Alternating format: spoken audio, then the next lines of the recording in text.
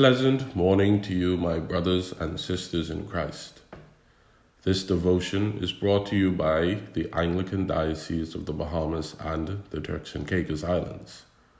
My name is Asteir, a second-year seminarian from the Church of the Ascension, located on the tranquil shores of Lucaya, Grand Bahama. Let us pray.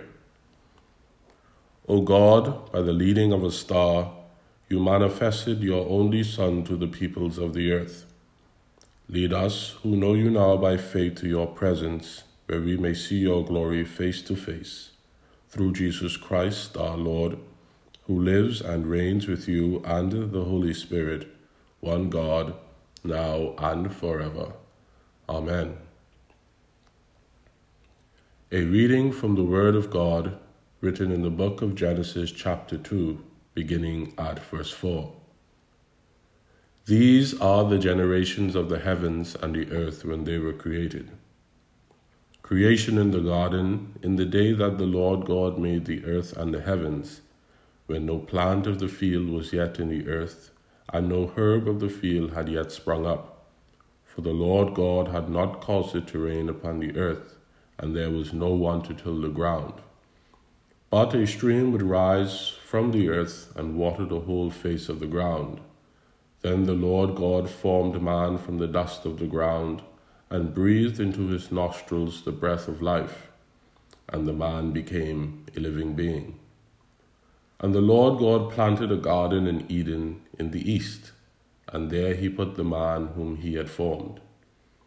Out of the ground the Lord God made to grow every tree that is pleasant to the sight and good for food, the tree of life also in the midst of the garden, and the tree of the knowledge of good and evil.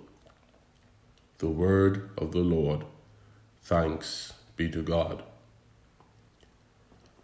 When we transition from Genesis 1 into Genesis 2, it is quite obvious that we come into a different atmosphere.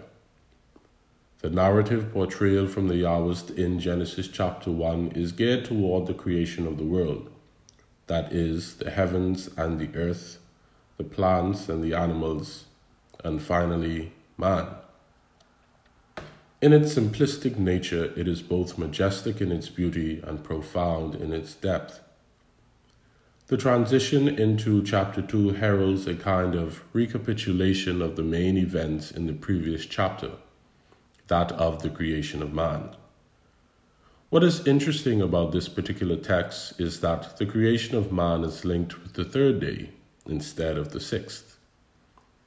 The verses describe the third day of creation when the land emerged from the seas and plant life began to appear. The third and sixth days of creation are linked together almost conveniently in a rather unusual way, as today's text lends credence to the theory of recapitulation. In a portion of this literature, particularly verse 7, there is a remarkable anthropological shift, that being man and his own genesis. I am sure that many of you at one time or the other have pondered on just how this God formed and molded man to be a living and vibrant creature, one that will till the ground and one that will care for all branches of God's creation. What trust must he have had in us to take care of such a remarkable and incomprehensible creation? There's no scientific formula which tells us how God strategically formed man, and I am sure there was no real recipe per se. However, God first made the body of man, and he made it of the dust of the earth.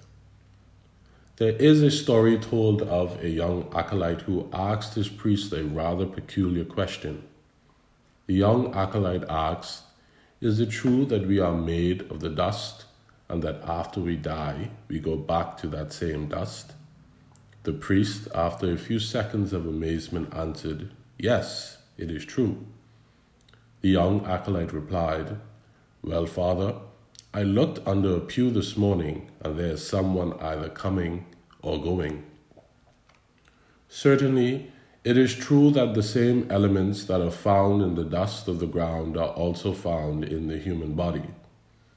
The human body is made up of materials and minerals found on the surface of the ground and not from the core of the earth. Oxygen, being the most abundant element on the earth's crust or on the ground, makes up 65% of the human body, and carbon, also abundant on the topsoil of the ground, is 18%, and hydrogen is 10%. But outside of thinking about it purely theologically, we can relate to it rationally. Certainly, when we consider the miracle of conception and birth, when two tiny, almost invisible cells meet together and begin to grow and divide under a rigid interlock of controls, developing at last into a human being such as we see ourselves to be. In this light, we need not ask about the ability of God to form man in his own remarkable way, as Luke chapter 1 and verse 37 reminds us that for God nothing is impossible. But in our own personal lives, what does this all really mean?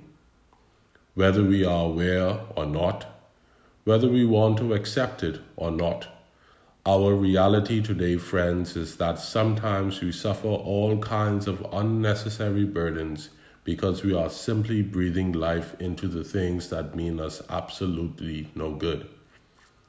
I need not share example after example because, as the millennials say, if you know, you know.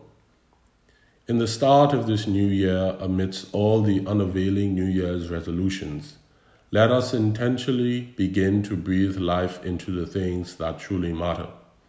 Let us begin to breathe life into things and situations that will not hinder our progress, but will allow us to reach our fullest potential.